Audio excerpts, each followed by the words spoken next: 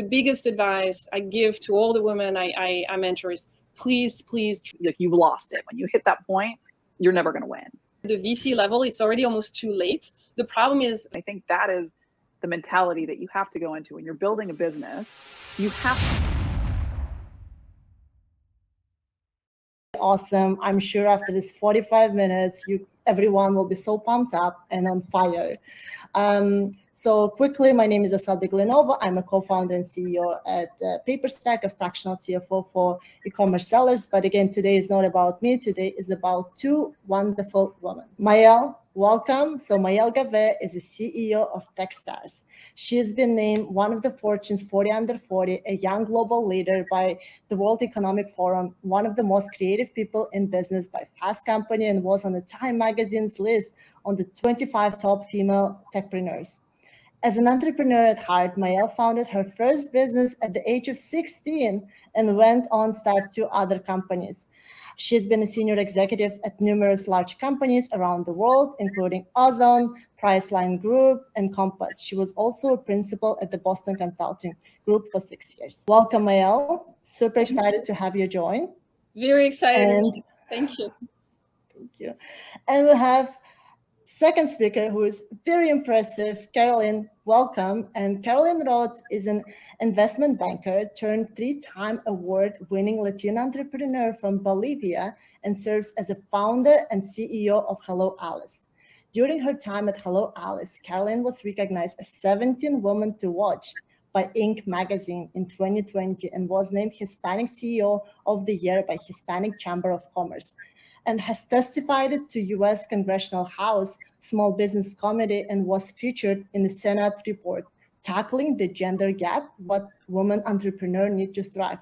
She was selected by Mayor Turner of Houston to co-chair the Women and Minority Small Business Task Force in 2019. Carolyn, super thrilled to have you. Welcome. Thank you so much for your time. Thanks for having me. Yes, likewise. So I'm going to dive right into, because we only have 45 minutes. So Maelle, I'll start with you. Prior to Techstars, you were a CEO of Ozone, which is like Russia's largest e-commerce platform, like Amazon, but in Russia. And you've done really interesting things. I've watched your interviews and done some research. And one of the things you've done is, as a CEO, double down on the call center, right? And to help people who maybe didn't feel comfortable ordering online, just letting them call and ask any questions and concerns. Looking back now, what are your thoughts on that? And what advice will you give to entrepreneurs who are trying to reach to underserved area? So I made a lot of bad decisions in my life. That was not one of them.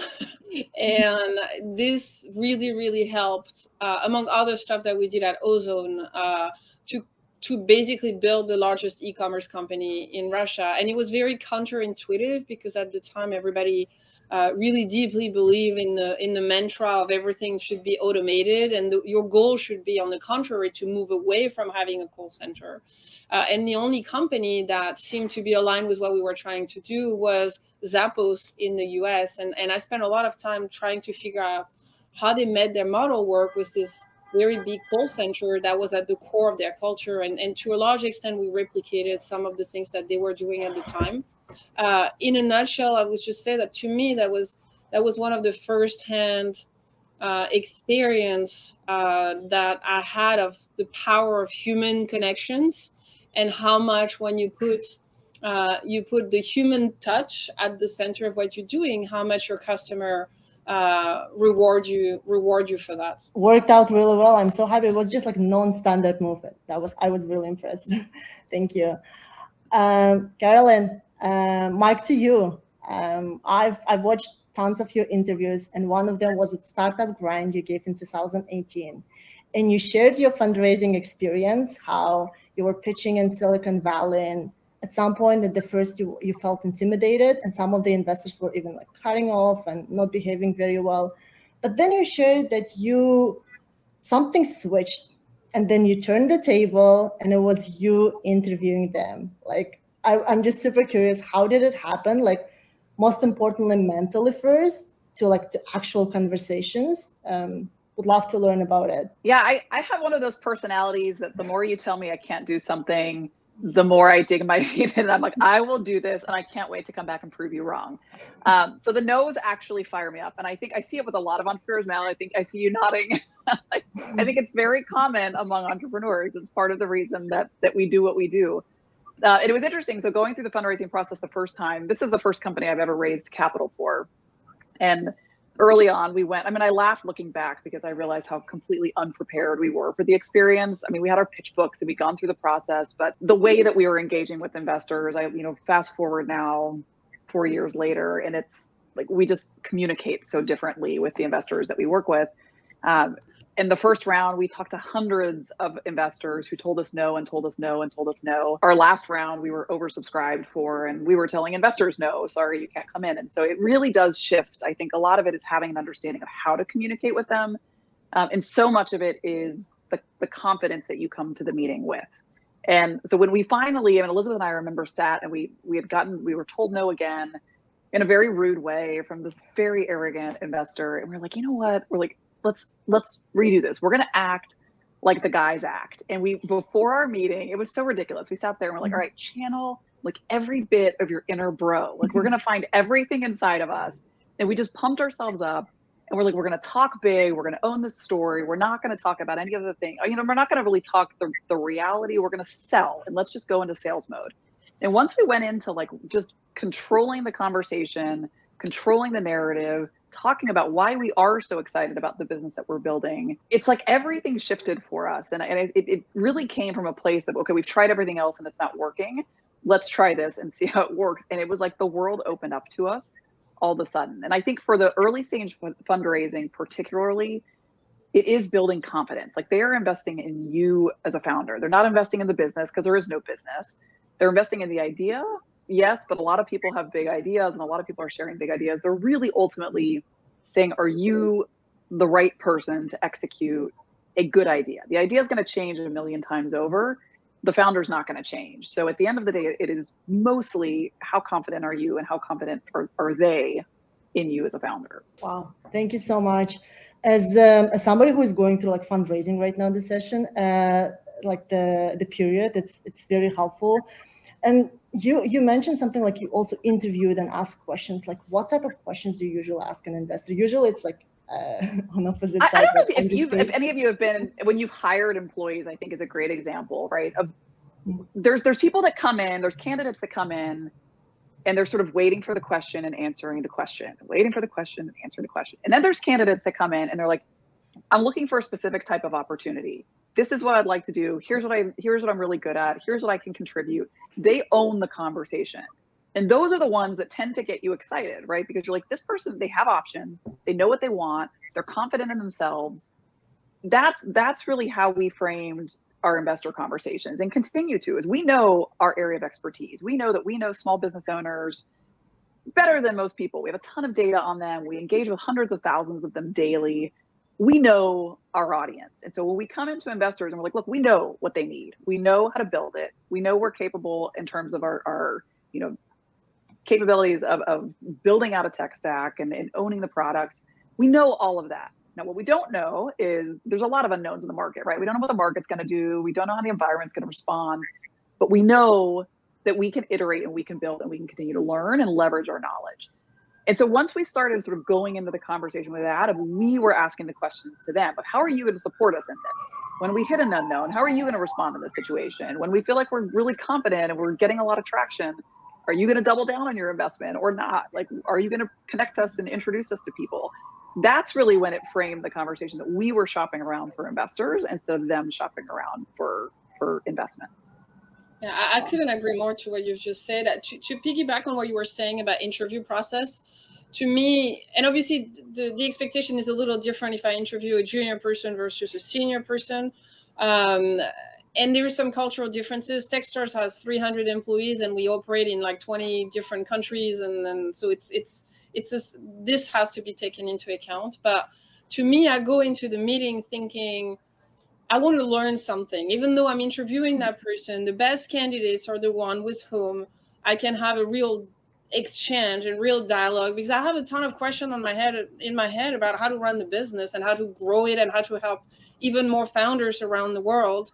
And if I leave the meeting, the interview with, that was a good conversation, it helped me think through a bunch of new stuff, the way they asked me questions, the way even they engage into the conversation, it's already such a huge plus, and usually one of the most important decision factor to hire or not the person, versus what you've described, which is the candidate who comes and they just answer your question after one after the other, and that's just, it's not the same thing. So could not agree more with what you've just said. Yeah, Mel, that's a great point. Someone once told me, they're like, you should, in every round of an interview, the way to find a good candidate is that every round you should gather more info. You should learn something more. And the deeper in the conversation you get, the more you're learning. And if you're not, it's not the right candidate. Exactly. Wow, learning from every conversation and interview, that's very valuable. Thank you. That's interesting. Question for both of you, right? That's right now less than speaking about investments, like the statistics are still showing not really good picture, right? Like less than 3% of VC funds go to women. What do you think needs to change for it to happen? Like, what else do we need to do as an ecosystem? Maelle, if you want to start it, then I'll let you start. I'm going to shamelessly talk about Techstars, because the reason why I joined Techstars is because I believe that this is part of the solution. I think it starts with providing to underrepresented or underdiscovered founders around the world, providing them with access to capital, mentorship, and community. And I think at the VC level, it's already almost too late. The problem is, for a lot of founders, and women are one of the categories, but it's not just women, they're not VC backable right away because they do not have access to the bare minimum of capital that is required to get an MVP ready, to get 1 or 2 people coming, to do a little bit of test. They don't have access to mentors who are going to help them think through their ideas and iterate with them and be their sounding board. They don't have the community around them to even recruit their first co-founder. And so a lot of what needs to change, I think, has for sure to do with how the VC industry operates. But frankly, we've been having this conversation for as long as I've been working, so 20 years. I think the VC industry has a lot more to do, but I think the solution is not so much there than it is before.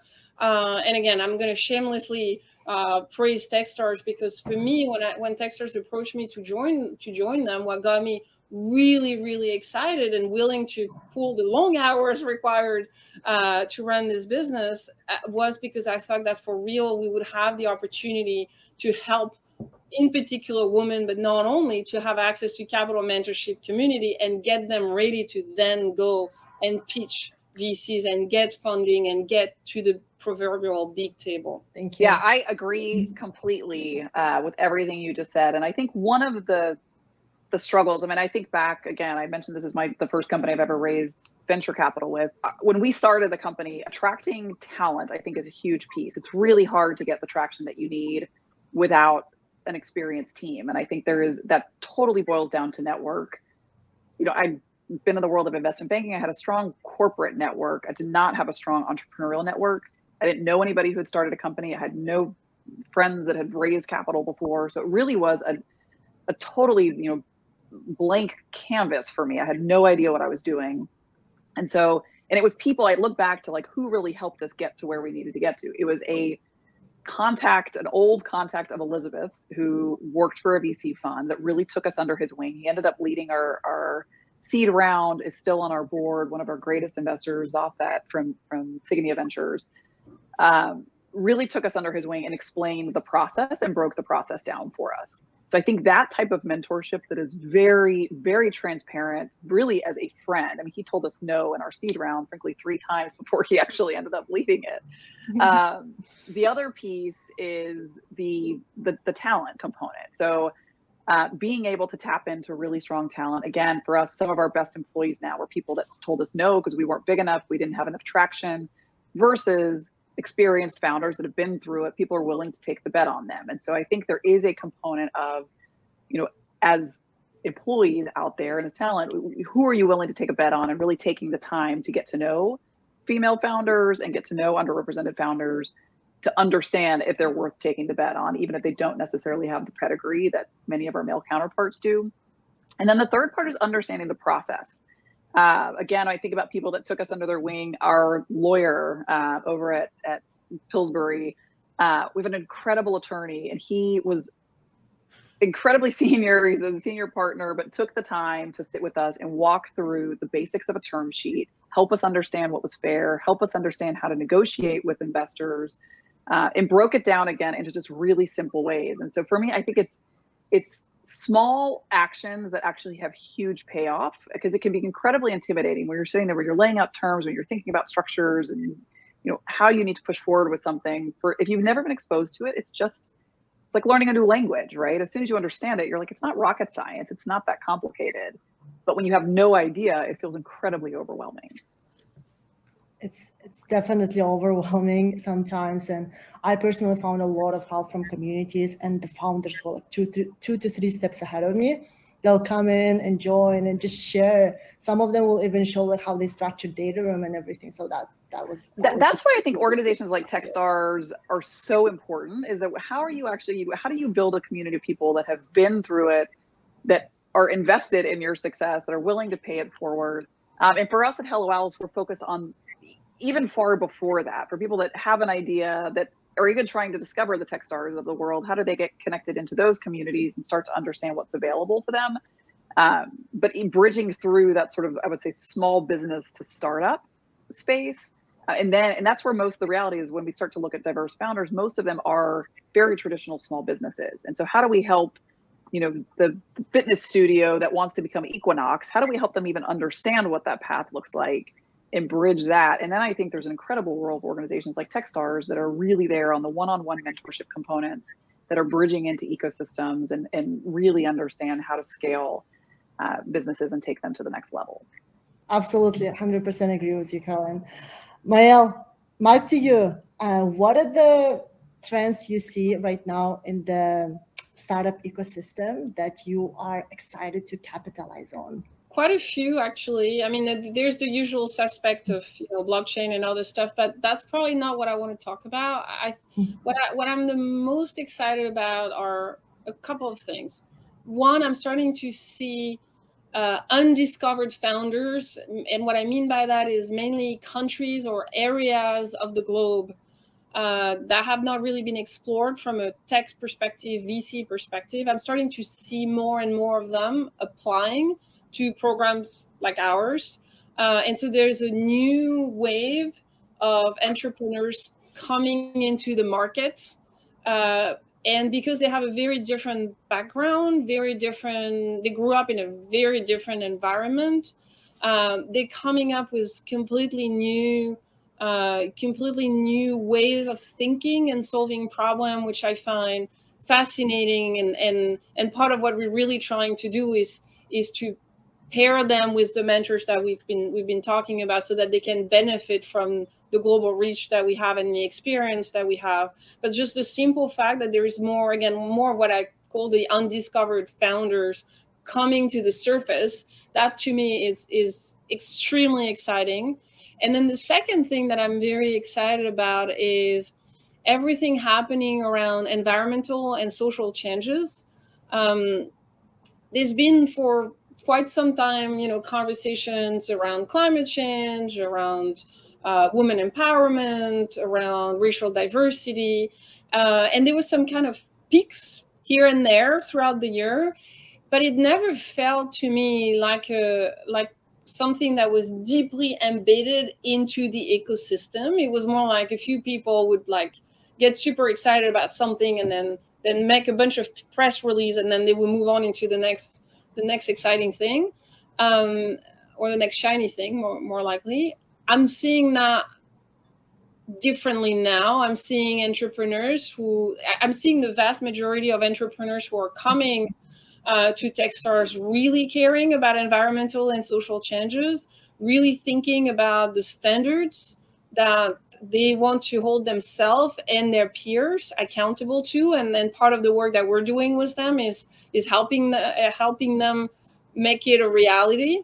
I'm seeing, even when they don't work on a problem which is directly related to environmental or social issues, I see how much they care about, in one way or another, making sure that their company has a positive environmental and or social impact. And then I also see a narrative that is starting to change around what is the right way to invest in ESG entrepreneurs. And that's probably way beyond our conversation today, but in a nutshell, it used to be very much like, let's do an ESG focus ETF and invest in like big companies, big public companies, and that's the way you're going to do green investment. And now I'm seeing more and more an appetite to take much earlier stage investment in ESG focused companies. And so when we go with our portfolio company, go and pitch the VCs around companies that are very, very directly focusing on trying to solve some of the biggest challenges that we're facing as a society, I'm seeing a very different response from the VC world, because I think there's an understanding that investing in ESG is really good for business. You just need to do it right. And so these to me are like the most exciting things. And then blockchain, obviously. Wow, the big changes, big trends are coming up, and I'm super excited to see what's going to happen next. I know you mentioned you can't share everything today now, but I'm sure the big announcements will come up soon from you, from Techstars. So speaking of, I just want to take a minute. You mentioned you want to also like you're attracting like underserved founders that maybe from the countries that haven't applied before. So if you're watching right now, the event, and you are maybe thinking or not sure whether to apply or not apply, I want to encourage everyone to fill out this application, take a chance, even if you're not sure, or you might even not be confident in your English is your second or third language. Please do apply. I'm just taking a moment to encourage everyone. Yeah, entrepreneurship is a participation sport. The only way you can go through the finish line is by starting to run. And so apply, meet people, talk to people, and you will get where you need to be through this relationship building. Yes, absolutely. So definitely apply. Carolyn, mic to you. I want to talk about the COVID time, right? Like COVID hit and killed, unfortunately, a lot of businesses, right? And you probably had a lot of calls, entrepreneurs calling you, and with problems, with actual problems to deal and solve. Like, how was Hello Alice was able to help and overcome some of the challenges that COVID unfortunately brought to us? Yeah, we had the fear of being, a startup ourselves and having to navigate this unknown world and not knowing what it was going to do to our own business. We had just invested actually about $100,000 into an activation at South by Southwest, which obviously got canceled. And so there was the immediate, like, what are we going to do? We dealt with that for about 5 minutes and then said, okay, we are actually in an okay situation to weather this storm. We had raised money not too far before and said, we're going to make it through. We have, at the time, about 200,000 small business owners that we were supporting. And we said, what are they going to do?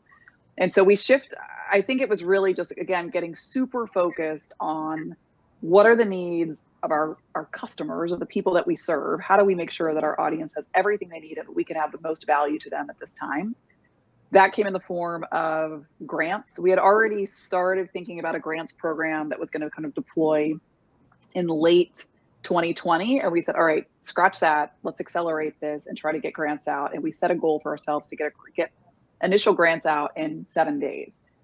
We exceeded that goal. We deployed grants in 3 days after shelter in place hit, and we were among the first to start deploying grants, which was really incredible for us because it meant that every corporation that realized they needed to do something then had a place to deploy capital. So all of a sudden we were able to deploy, over the course of 2020, $20 million in grants, over 2021, closer to $30 million in grants. We're continuing to grow that grants pool for small business owners. And so that has been just an incredible, I think, for me, the greatest lesson there, and I think something that I knew before, but it only reinforced it, was if you are serving your customers at all time, your business your business will survive. It's going to pivot, it's going to change, but if you're adding value to your customers, you're going to find a way to make it through. It's not always going to be pretty. You're not always going to get a paycheck in the process, but your business will survive. And so that was the greatest thing. And then we've really started focusing now on how do we help these small business owners, again, above all, just add core value and meaningful value and a value that people are willing to pay for to your audience. And that means, again, having to bridge it through. I think it's why thinking about a very early stage continuum of capital is so critical. We start that with grants, looking at things like a credit card. How do we make sure that more and more business owners can actually get access to something as basic as a credit card, which many in many parts of the world don't have, and even many parts of the most developed countries can't access. The next piece is how do we look at early stage loans, and what does that bridge process look through of how do we create loans that are, where you don't have to have as much sort of personal liability at stake. Then starting to look at things like early stage venture capital and a lot of what Maelle and Techstars are very focused on. And so I think it's starting to think about how do we bridge that whole process through. And I think times like COVID are a great opportunity to step back. We've seen so many business owners have these incredible pivots in their businesses. They've ramped up their digital readiness. They've ramped up their ability to think about new audiences and new markets. They've expanded, virtually in ways that they probably never would have done before. And then we've seen a ton of new businesses emerge. I mean, I look at even my kids' school. I was talking to the headmaster at their school, and she's like, "It was so amazing. We've been pushing, technology to teachers for years. And COVID accelerated." She's like, in 3 months, teachers adopted technology that we've been fighting them for 5 years to adopt because they had to. And I think we're seeing the same thing in business, that people are forced to do it. And it's accelerated, the adoption of a lot of these pieces in ways that never would have happened. We're looking at, a much more cashless society than we had before. We're looking at, things like being able to protect our digital assets in ways that we had never really contemplated before. Certainly blockchain, I think, has only been accelerated through a lot of this. So there's so many pieces that are moving quickly, and it creates opportunity, which is, to me, incredibly exciting. I think there's a lot of silver linings. As hard as COVID was for a lot of businesses, there's a ton of silver linings that have and will continue to emerge out of it. Awesome. Thank you so much. And thank you for the work you're doing, Carolyn. I want to take a minute and encourage everyone to check out Hello Alice platform. It has ton of very helpful resources. And it will even send you notification of grants and opportunities for you to take. So definitely check it out. There is going to be a link in the chat.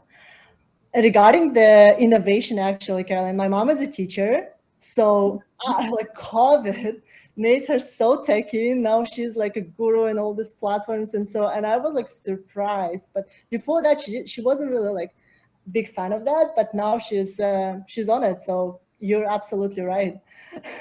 Question for both of you. What advice that you would give, or you think worth repeating, that worked for you surprisingly well? Maelle, if you want to start, I'll let you start. Advice for women that surprisingly well for you, or worth repeating, you think? I can tell you the advice that I give to pretty much every single mentee that I have had over the years, and I've had quite a few. I tell them repeatedly to dream big. And it seems like an obvious thing, or it seems like, okay, yeah, fine, that's a catchy phrase. I would tell you that over and over and over again, I had women sitting across the table from me who were brilliant and smart and hardworking and incredibly resourceful, who, for honestly no reason that I could understand, would not raise their hand for the next job, would not dare to say, I want to be a CEO one day. Or CTO, or whatever the field is that you're focused on, and I would compare that to their male counterparts, who would come to my office after 6 months on the job and ask me why they're not part of the leadership team, and I'd be like, because you're not ready. You need a little more time. And so, over and over again, what I've done a lot with the women that I mentored is spend a lot of time forcing them to dream big and say, look, if everything was possible, if there was no limit, if you forget everything about your past, like, what's the big dream? Like, what's the thing that you want to achieve? And then let's work back from that to figure out what it is that you can do to get there. And sometimes it does require a few bottles of wine just to get them more relaxed and more creative on that. And then just for them to stop being so constrained in their thinking. But for me, the biggest advice I give to all the women I mentor is, please dream big and talk about it. Don't be afraid of saying out loud this, to talk about this, what you consider to be an outrageous dream, because it's not outrageous. And you're the more you talk about it, going back to community and mentors and connecting with people who can help you, they can't help you if you don't know what's your dream. And so make the dream as big as possible, and then go and talk about it a lot. Thank you. Dream big. Love everyone. That's the message. Carolyn, over to you. Yeah, I would say in line with what Maelle is saying, take control. So many times I think people take on this almost kind of victim mentality of, it's harder as a woman, it's tougher as a woman, I have to overcome all these obstacles, I'm doing everything I can. Take control. It is hard, and it's hard for everybody. It doesn't matter if you're a man, woman, whoever you are. Entrepreneurship is really, really hard. Take control and of the things that you can control, right? You can control how many meetings with investors you have. You can control what you're focused on and where your team spends their time and energy. You can control how you're deploying cash, and you can control, the number of people that you're incorporating into your network. There's so many pieces that you can control. So own those pieces, own your narrative, and own your expertise, right? And the more that you start to really push those things forward. And again, I think it starts with dreaming really big and having a really clear vision of where you want to go, and then starting to consistently chip away at the pieces that you can control along that path. And I think the more, when I see people that are very successful in whether it's in the corporate world or whether it's in the startup world, in any aspect of life, they are working so hard and in such a focused way, and are constantly keeping their eye on the prize, and they don't stop until they get what they need. I hear, I mentioned that we give away a ton of grants. We also get a ton of, there are a lot of people that don't get grants. They apply and they're like, this is a scam. You're not giving away grants. I didn't get one. I've applied for 5 and I haven't gotten one. The reality is, we applied for hundreds of grants before we got a grant for our business, but we kept doing it because we're like, we can control. Every time we're going to get better. Every time we're going to get a little smarter. We're going to study who's getting them. We're going to study who's not. And you keep chipping away at it. We talked to 200 investors before we got a yes. But the one thing we could control was how many investors are we reaching out to, and how are we refining the pitch that we're sending them, and how are we studying who's getting funded, and how are we networking with people that are getting money. The more you start to work towards those pieces, eventually the door is going to open, and you're going to learn. At every step, you're learning along the way. So prepare yourself for the rejection. Don't let the rejection kind of turn into that again. Like the victim mentality, I think, is like you've lost it. When you hit that point, you're never going to win. And so control your narrative, control your headspace, and I love the big dreams. Yeah. I love that advice too. I think resilience is so important, and it's hard. As you said, being an entrepreneur is like really, really hard. I did it 3 times. I'm not doing it a 4th time. Like, that's it. I'm done. Now I'm helping entrepreneurs be successful. If I can, I would add one more thing, develop a very thick skin. That I think you probably heard it from many, many people. Develop also a great sense of humor, because the way you still need to remember that being an entrepreneur is meant to be fun, and there's going to be all this unpleasant conversation, frankly. And if you're a woman, to be perfectly direct, you're probably going to have a lot more unpleasant conversation than your male counterparts. The best way to handle them, in my experience, is with a strong sense of humor. And so I would recommend that you work on that as much as possible. It will make your life so much more pleasant. Oh, I love that. Yes. It is. If you don't laugh, you're going to cry a whole lot more. Exactly. You have to learn to laugh. Absolutely. Wow, this is going amazing. Awesome. Thank you so much. But we only have like less than 10 minutes left, and I just don't know how time just flies so fast. And I want to take some questions from the audience. And one of the questions we have is like, what, for both of you, what can we do to minimize bias when it comes to fundraising, pitching, and due diligence? I would say, I think don't even think about it. Don't go into a meeting thinking about being a woman, thinking about how they're going to perceive you differently. Go in, and I think it goes back to a lot of what we've said already, but just own your narrative and own your expertise. And there are going to be people that are going to think about you differently. They're going to notice that you're a woman. But the more that you go in with confidence and controlling your narrative, I think the less of that bias you're going to see. A lot of it is that we do communicate differently. Like, we are inherently very different than men, and that can be a huge strength. I think one of the things I always think about fundraising is empathy. Women are incredibly empathetic creatures, and I'm speaking in generalities. There's exceptions, obviously, on both sides, on all sides. But I think we're always thinking about how is the other person viewing this, and where is their headspace? And when we are always putting ourselves in the shoes of others, we don't actually get to focus on what is in our own head and what we need to communicate. So I think sometimes it's just going in there, being very clear about what message you need to get out, why this is a great opportunity for an investor. And when you get comfort in that, the conversation starts to flow very easily, and realizing that at the end of the day, you're building a relationship with an investor, and you're building up their confidence and their excitement about what you have to offer. Yeah, I could not have said it better. So the only thing I would add on top of that is you may benefit, depending on your personality and your experience, but you may benefit from practicing with someone who's going to push you out of your comfort zone. Going back to the comment I made about dreaming big, what I have observed, and again, there are always exceptions, but what I have observed is that women tend to be a little more conservative. They tend to be a little more careful about how they talk about the market and how big the market is, and about their own experience. And so having, if you have that in your network, and if you don't, I strongly encourage you to find that mentor, that person, having someone who is going to be your biggest fan and advocate, and it's going to, every time you're going to like put yourself down, it's going to be like, no, that's not the way you pitch yourself. That's not the way you pitch your market, and really help you dream big, not just in your head, but when you pitch investors, would be useful for a lot of women.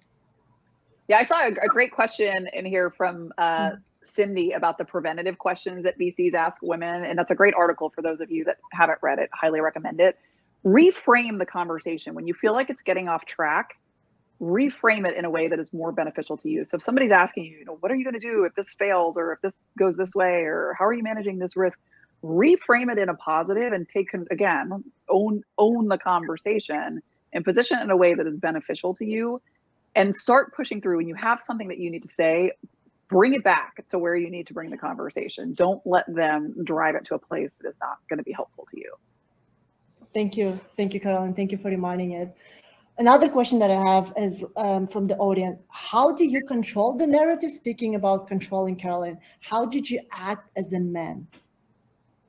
I don't think it's acting like a man. I think it is coming, it's being true to yourself, right? At the end of the day, it's having confidence in who you are and not doubting yourself. I think so many times, again, we're just naturally, I think as women, you look at the way that we treat kind of young girls versus young boys. I think it's changing over time, but we're just taught to, like, we're serving others, we're mothers, we're teachers, we're guiding others and constantly nurturing others. Sometimes you have to just show up and serve yourself. And I think that is the mentality that you have to go into when you're building a business. You have to serve the business. Like, you are doing what is in the best interest of the company. You have to be super confident in what you're doing and what your instincts are and what you know is best for that business. Come with that confidence, and don't be thinking always about, what are my employees going to think, and how do I make sure they're happy, and what does the investor need? And we can't come with that mindset, or I think we're constantly going to be, we're not putting the business first, and we're not really doing what's best for the company. So when you start thinking about, at the end of the day, it is keeping your customers happy and making sure they see value in your business. It's making sure the business is in a strong place, and it's making sure that you as a founder are in a really good mindset to lead that business and to lead that team forward. And the rest of it all falls into place when those things are happening. Wow, You, thank you. you can't be what you're not. I mean, I don't know what it means, like, be a man. It's like, you're not. I mean, so like you can try to fake it, and some of you may be amazing actors, but the vast majority of us, myself included, like, I don't know how to be a man because I'm not one. What you can do, nevertheless, is maybe go one step deeper and understand, what do you mean exactly when you say you need to act like a man? Because if acting like a man is, sorry, I'm going to repeat myself, but dreaming big, oh yeah, you absolutely need to dream big. If acting like a man is project confidence, yeah, you absolutely need to project confidence. If so, I would just encourage whoever asked that question to just go one step deeper and really think through, what do I mean when I say, do I need to behave like a man? And then separate what are the things that actually fundamentally are gender neutral. Like, it's not about being a man or being a woman. These are qualities that are expected from investors, because that is what's going to give them the confidence that they're putting their money into someone who has a chance of succeeding, versus the one which are just potentially more gender specific or more associated to things that have nothing to do with business, and who may not be you anyway. And so do not fake who you are, because ultimately anyway, they will see through that. Be proud of who you are. And there are investors out there that are looking for a cookie cutter founder. And most likely, as a woman, you're probably not that cookie cutter founder for those investors. So learn to recognize them and check the box and move on as quickly as you can. Don't waste your time trying to convince them, because you never will. There are also a ton of investors out there that are looking for good investments, and they don't care where it comes from. And when you identify those, I mean, one of our best investors is Frank Rotman at QED Capital, one of the leading fintech funds in the world. Could care less that we are one of the few female-led companies in their portfolio. They're majority male portfolio companies. They don't treat us any differently. They don't think about us any differently. They didn't invest in us because we were women. They didn't realize that they needed to diversify their portfolio. They're looking for good companies, and we happen to fit that profile. And so I think when you find those investors, it's very clear it doesn't matter. They're not trying to check a diversity box. They're not trying to make a statement. They are confident in who they are and what they know, and they're confident in what they're looking for, and vice versa. Just control the narrative, and you'll find that investor that believes in you no matter who you are. So they're out there, and more so. This is the very powerful message. We're almost at the end. I know it's only 1 minute left. I just want to say thank you. This was amazing. This was so powerful. I'm sure we have over 100 people watching it, and I'm sure all of us just got inspired so much. Now just changing that pitch deck and just painting a bigger picture. Now that's what I'm going to be doing. So awesome. I want to encourage everyone, first of all, thank you everyone for joining. Thank you, Maelle and Carolyn, for joining and sharing this incredible advice. Please please follow Techstars, Hello Alice, and also follow Carolyn and Maelle on social media. I know you have Twitter, LinkedIn. So we're going to drop the link and also share that. But this was incredible. And thank you again. Thank you so much. Yeah, I learned a ton too. Thank you, Maelle. Great advice. So I'll right back at you. Thank you so much, everyone. Bye. Thank you. Thanks, everybody.